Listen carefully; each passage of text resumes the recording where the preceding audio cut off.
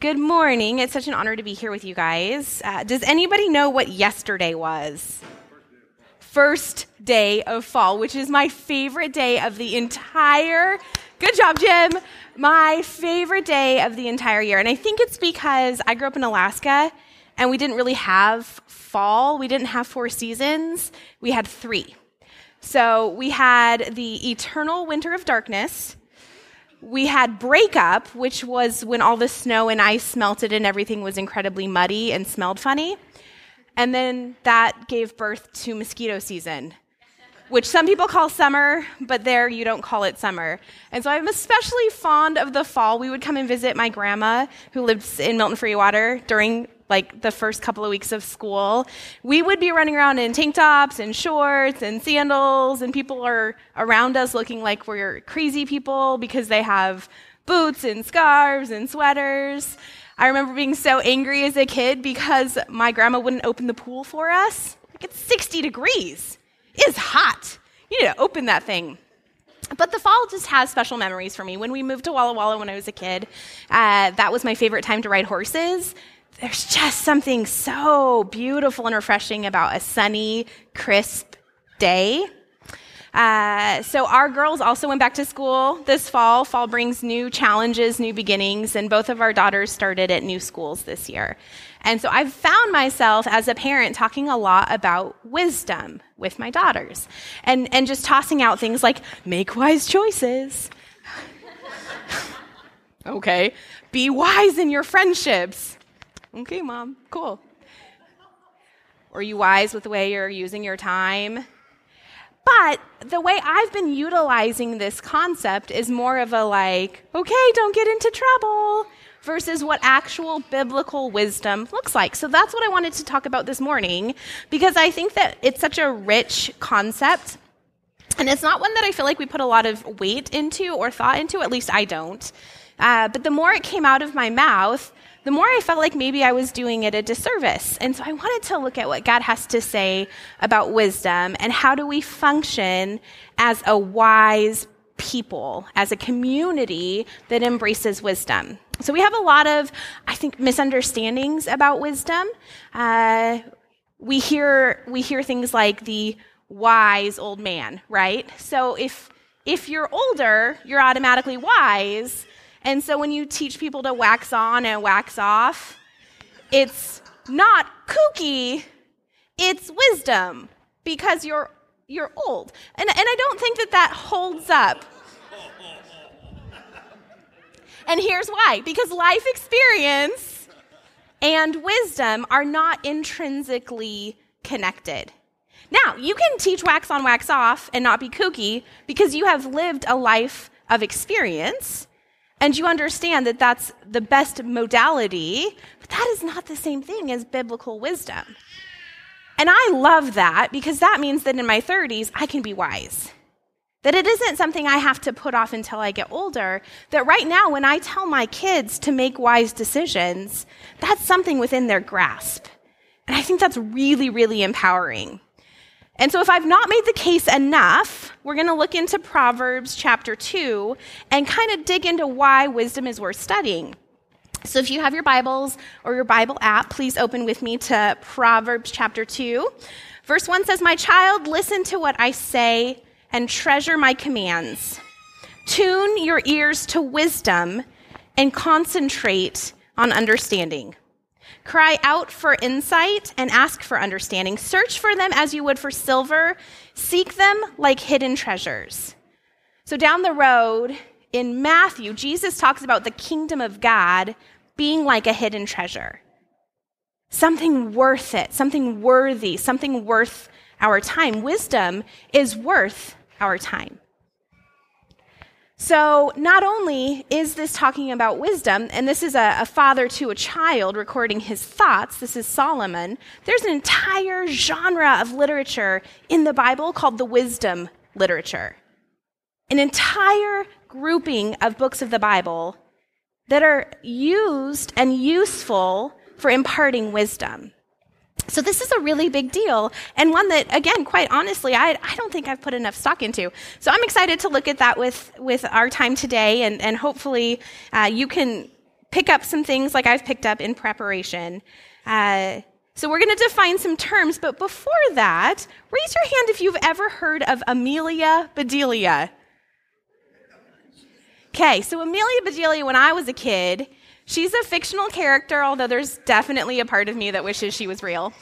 She takes everything so literally that you can't tell her to steal home base without having her run to home base and steal it. Literally, take it. But something really cool is now they have a series where Amelia Bedelia was a kiddo, and my girls have really enjoyed these books, and they are quite funny. So I'm going to read you some of Amelia Bedelia because I think she's a really good picture of what lacking in wisdom may look like. So this is from Amelia Bedelia Means Business, which for her means business is mean. As she stood there gazing at all of the yummy desserts, Amelia realized that she had completely forgotten what the man had ordered. She turned her brain inside out. Was it easy as pie, or was it a piece of cake? Oh, was it easier to bake a pie than a cake? You don't have to frost a pie, and that's easier. But you don't have to roll out dough for cake. Then again, hello there, Mike called. Did you forget me? I'm really in a hurry. Fast, said Amelia Bedelia to herself. That's a piece of cake. That's it. She brought him a piece of cake. Cake, he said. I ordered pie. Sorry, said Amelia Bedelia. I'm just learning. I can tell, said Mike. And I'm late. Just bring me a piece of cherry pie and step on it. Amelia Bedelia dashed off to get his pie, but now she was even more confused than ever. Why did he want her to step on it? She remembered Pete's rule. The customer is always right. She dashed back to Mike and put his pie on the counter. At last, he said, sighing happily. As she lifted his fork to take the first bite, Amelia Bedelia climbed up onto the counter. What are you doing? Asked Mike. Get off the counter. Hey, get off. Just then, Pete came out of the kitchen. What's all the commotion? He asked. Amelia Bedelia, what are you? Amelia Bedelia raised her foot and stepped on that tasty slice of pie with all her might. Gooey cherry pie feeling spurted all over the counter, all over Mike, and all over Pete. Mike leaped to his feet. That does it, he yelled. I am out of here. As we talk about wisdom and we talk about how different aspects of wisdom lead into application, I think it's really important that we distinguish knowledge or information from wisdom. And it's really, really important because now we're going to flip over to Matthew 23, and Jesus has some things to say about knowledge and information versus application. So this is Matthew 23, verse 1. Then Jesus said to the crowds and to his disciples, the teachers of religious law and the Pharisees are the official interpreters of the law of Moses. So practice and obey whatever they tell you, but don't follow their example. For they don't practice what they teach. They crush people with unbearable religious demands and never lift a finger to ease the burden. Everything they do is for show. On their arms, they wear extra wide prayer boxes with scripture verses inside, and they wear robes with extra long tassels. And they love to sit at the head table at banquets and in the seats of honor in the synagogues. They love to receive respectful greetings as they walk in the marketplace and to be called rabbi. Goes on in verse 23, what sorrow awaits you teachers of religious law and you Pharisees, hypocrites! For you are careful to tithe even the tiniest income from your herb gardens, but you ignore the more important aspects of the law, justice, mercy, and faith. You should tithe, yes, but do not neglect the more important things. Blind guides, you strain your water so you won't accidentally swallow a gnat, but you swallow a camel. So the Pharisees were the religious elite of Jesus' time, and they were the ones responsible for teaching the law of Moses. They knew a whole lot of things. They knew how to obey. They knew how to follow the letter of what was written. Every single I was dotted. Every single T was crossed. And yet they didn't live a life that was worthy of following. They didn't live lives that set examples, and they ignored the most important things. They used their knowledge for their own selfish gain. And I can say that with sass because I have operated in that same way in my life. When I first became a believer, when I was like, okay, Jesus is kind of fascinating, I think I'm going to think that this is true, I decided that the best thing I could do was to learn all the things and to memorize all the verses and to follow all the rules. And the hard part about that kind of heart posture is then I felt like it was my job to make sure everybody else learned all the things and followed all the rules. And I didn't live a life of compassion. I didn't live a life of grace. I had no room for people to grow. They either got it or they didn't, and they were in or out. That's knowledge without understanding. And that kind of knowledge can be very damaging. That kind of knowledge, the kind of knowledge that puffs us up, that knowledge without understanding can do harm, not only to ourselves, but to the people around us. Because then I found myself not only you're out and I'm in, I went around and kind of told people, hey, you're out and I'm in. Biblical trivia, which is kind of a silly thing, was kind of my go-to. Like I liked knowing the things and having facts. And please do not hear that I think knowing your Bible is a problem. I think it's important that we understand that Scripture was written for our growth and for our benefit and for the benefit of our communities. But knowing things just to know them can be so damaging. Have you ever met really, really smart people who just aren't so kind? We all maybe have like a coworker in mind who knows all the things, but when you try to have a conversation with them, instead of listening with compassion, they decide that they're going to fix your problem. Again, that at one point was definitely me. Like you brought me your problem and I would fix it. There wasn't a relational understanding. And sometimes just knowledge can do that to us. It can make us puffed up or proud. 1 Corinthians chapter 8 talks about how knowledge can puff up, but how love can edify and encourage and exhort, can build up. And so knowledge without understanding can be very dangerous, especially in the wrong hands. And I know I have the wrong hands. I know that that's true of me, and so I think it might be true of more. I hope I'm not alone in that. Wisdom and knowledge are simply different. Wisdom has a connection piece. It has a purpose outside of our own benefit.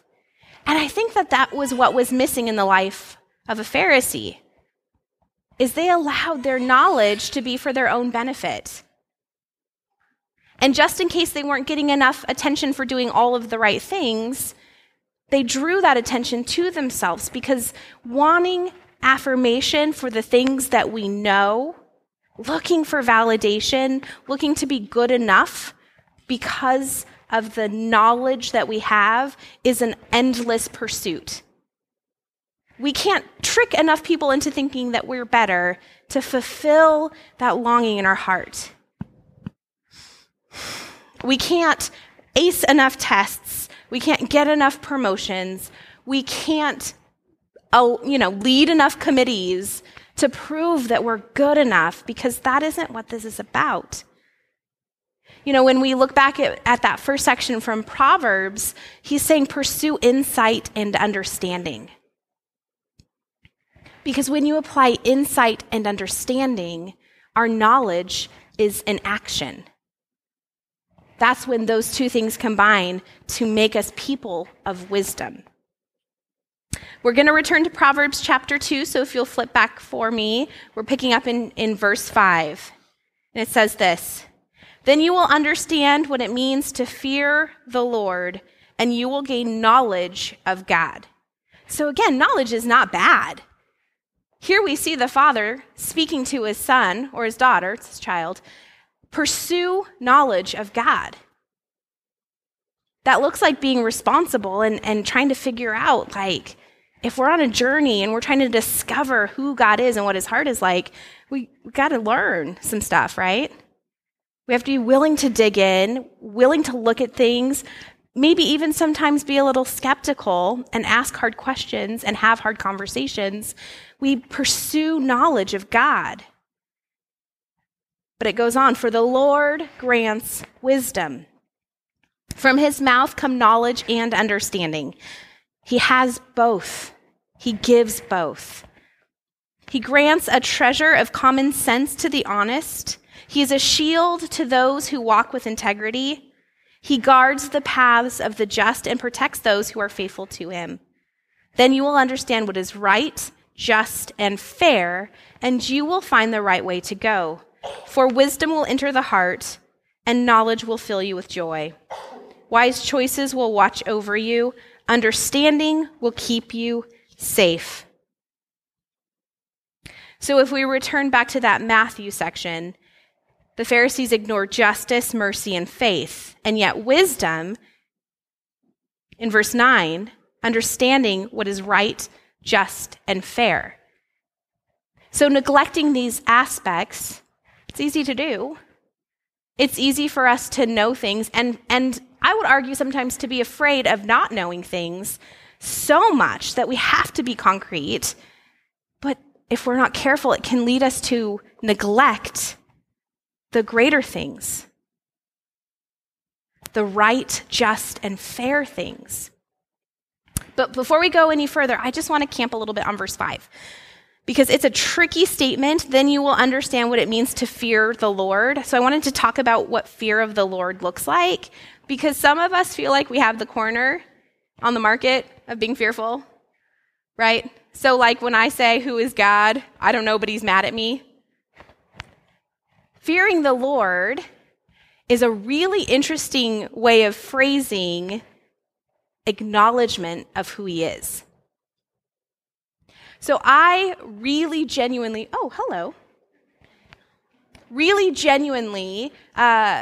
feared God as a newer believer. Like, I knew that if I messed up again, God would be done with me.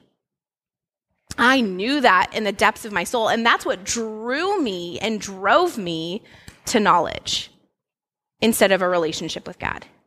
I was just waiting for him to cut me off. I mean, because sometimes we do that to one another, and we've had that done to us, and that is a very, very painful experience. And so we can kind of assume that if we do that to each other, and we've done that to someone and they've done it to us, that maybe God is like us in that. And so we need to be fearful that we'll mess up and he won't want us anymore. That's not what the Bible is talking about. And I think that we camp on this fearing God, and we ignore the love that's poured out over and over and over again throughout the Bible. So fearing God, being the beginning of understanding, is really a beautiful thing. So I think of it in this way. We went to the coast at the beginning of the month, and we learned about something called sneaker waves. Have you guys ever heard of this? Sneaker waves. I had never heard of this. What a sneaker wave is the ocean will look calm and it's beautiful and it smells weird, but it's fine because it's the ocean. And then a wave will come up and attack you and drag you in. I had no idea that that was a thing. Sneaker waves. What I think of when I think of fearing God is that feeling of smallness and of stillness I get staring at the vastness of the ocean. And absolutely, God has the power to be a sneaker wave. Sometimes he takes us so by surprise that we have to catch our breath to get back on his page.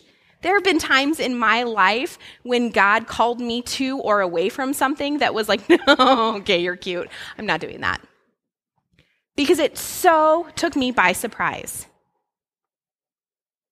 But it isn't something that I have to fear about God. It's something that I need to put in proper perspective. When we have the fear of the Lord, It is the idea that there's an adventure going on and we get to be a part of it. You know that feeling that you get right before a ride? You're on a carnival ride and your stomach's about to drop out and maybe your palms are sweaty. I don't have that feeling because I don't do those things. But I did once and it was terrible. But that feeling that something big is going to happen and you have butterflies, to me, that is the essence of fear of the Lord. That in his vastness and his bigness and his ability to go so far beyond what we can comprehend, something good is going to happen. He might sneaker wave me into a new context that is so scary. He might call me to talk about him with people I don't even, we have all of these things that will just really kind of mess us up, right? Throw us off balance. That's the beauty of a relationship with God. And so when we recognize that he has the right to do that, and that his understanding goes so far beyond ours, we put him in proper perspective. It's fear of the Lord. It's a willingness to go where my stomach says, okay, I don't know if I want to. It's an acknowledgement that he knows so much more than we do, and that in all of those things, he is good. Not to say all things that we experience are. That is not reality. But in all things that we experience, God remains good. So that's fear of the Lord. That's the beginning of understanding. That is that sneaker wave that we can look forward to as we try to figure out what it looks like to live a life of purpose. Speaking of purpose, how beautiful is a life that understands what is right, just, and fair. What a beautiful benchmark of purpose. And that's what wisdom does. It teaches us how to live with purpose, to be a people who think beyond ourselves and to seek out what is right, just, and fair. Wouldn't that be a beautiful final statement? She lived a life that was just and fair. He lived a life of mercy. Those are beautiful things. Wisdom gives us that purpose because then we can follow that path that not only keeps us safe, as Proverbs 2 tells us, but allows us to experience joy in purpose.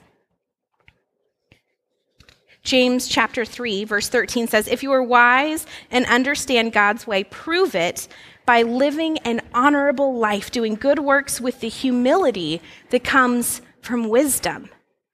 I believe fear of the Lord yields humility. I'm not a sneaker wave, and I can't will the ocean to create one. But the God I so love and loves me beyond understanding can. That's a powerful statement. And this goes beyond behavior. I think that's super important. As we look at this verse in James, prove it by living. Some of us hear, okay, go do these things. I know I tend to hear, go do these things, and make sure that it looks like you were living a life. But this goes beyond behavior. A heart that's truly humble keeps God in proper perspective and looks at ways to serve. A heart that is humble, a heart that is cultivated out of wisdom, will do good things, knowing that so many good things have been done for us. And when we serve God with a humble heart, we do so without the need for recognition. We don't need long tassels or extra big prayer boxes tied to our forehead. We don't need to get seats of honor, and we don't need to be at the head of the table at the banquet. There's a difference between knowledge and wisdom and the way it fleshes out into our lives. Going on in James 3, verse 17 says, but the wisdom from above is first of all pure.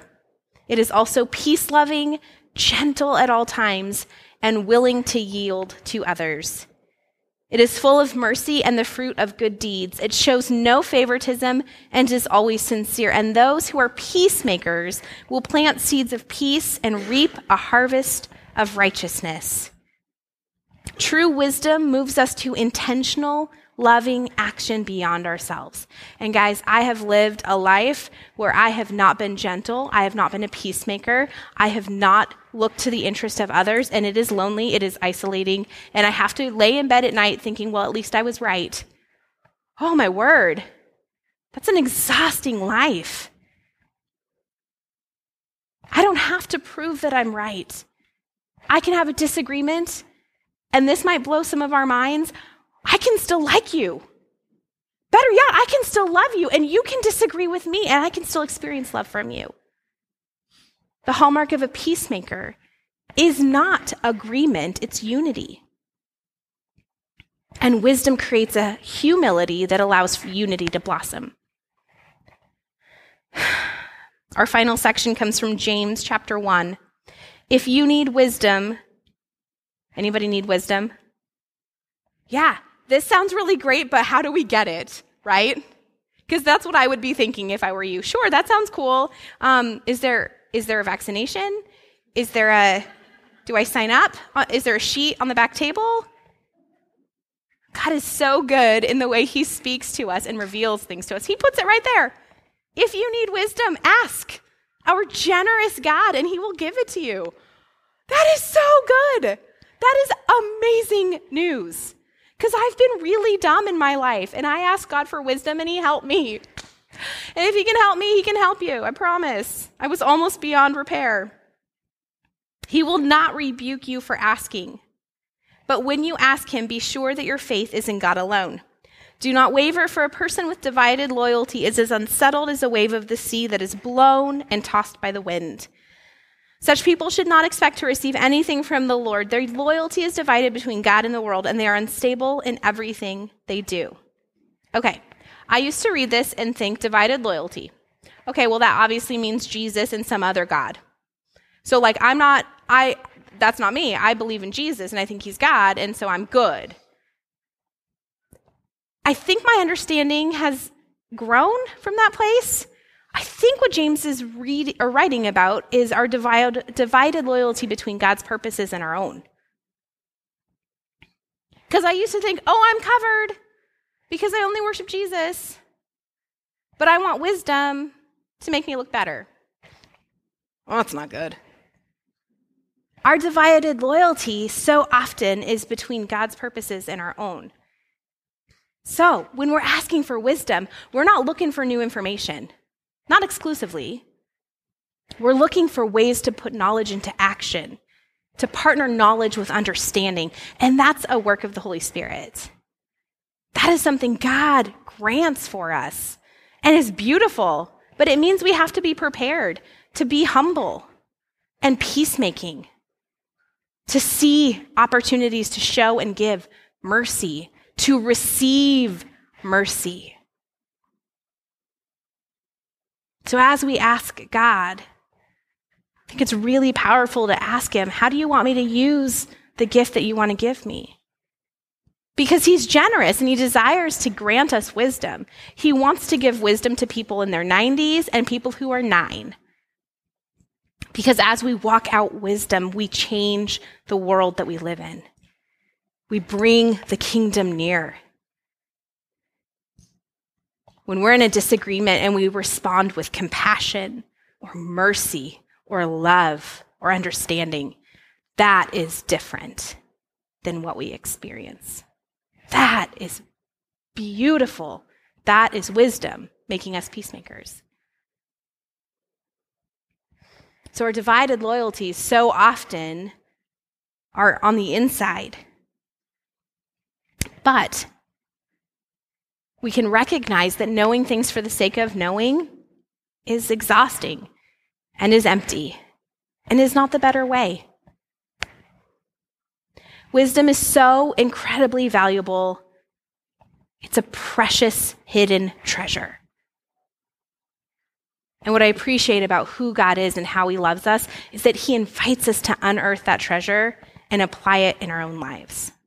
Living a wise life is foundational for how we walk out this crazy journey with Jesus and with one another. Wisdom is from God, for us, and for the health of all of our contexts, we can be people of wisdom in every scenario we find ourselves in. And all we have to do is ask. Will you pray with me? God, I thank you so much for who you are and just how you desire to bless us and grow us. Lord, I thank you that wisdom is accessible and available. Help us to be people who are single-minded in our pursuit of it so that we can honor and serve you and others. In Jesus' name, amen.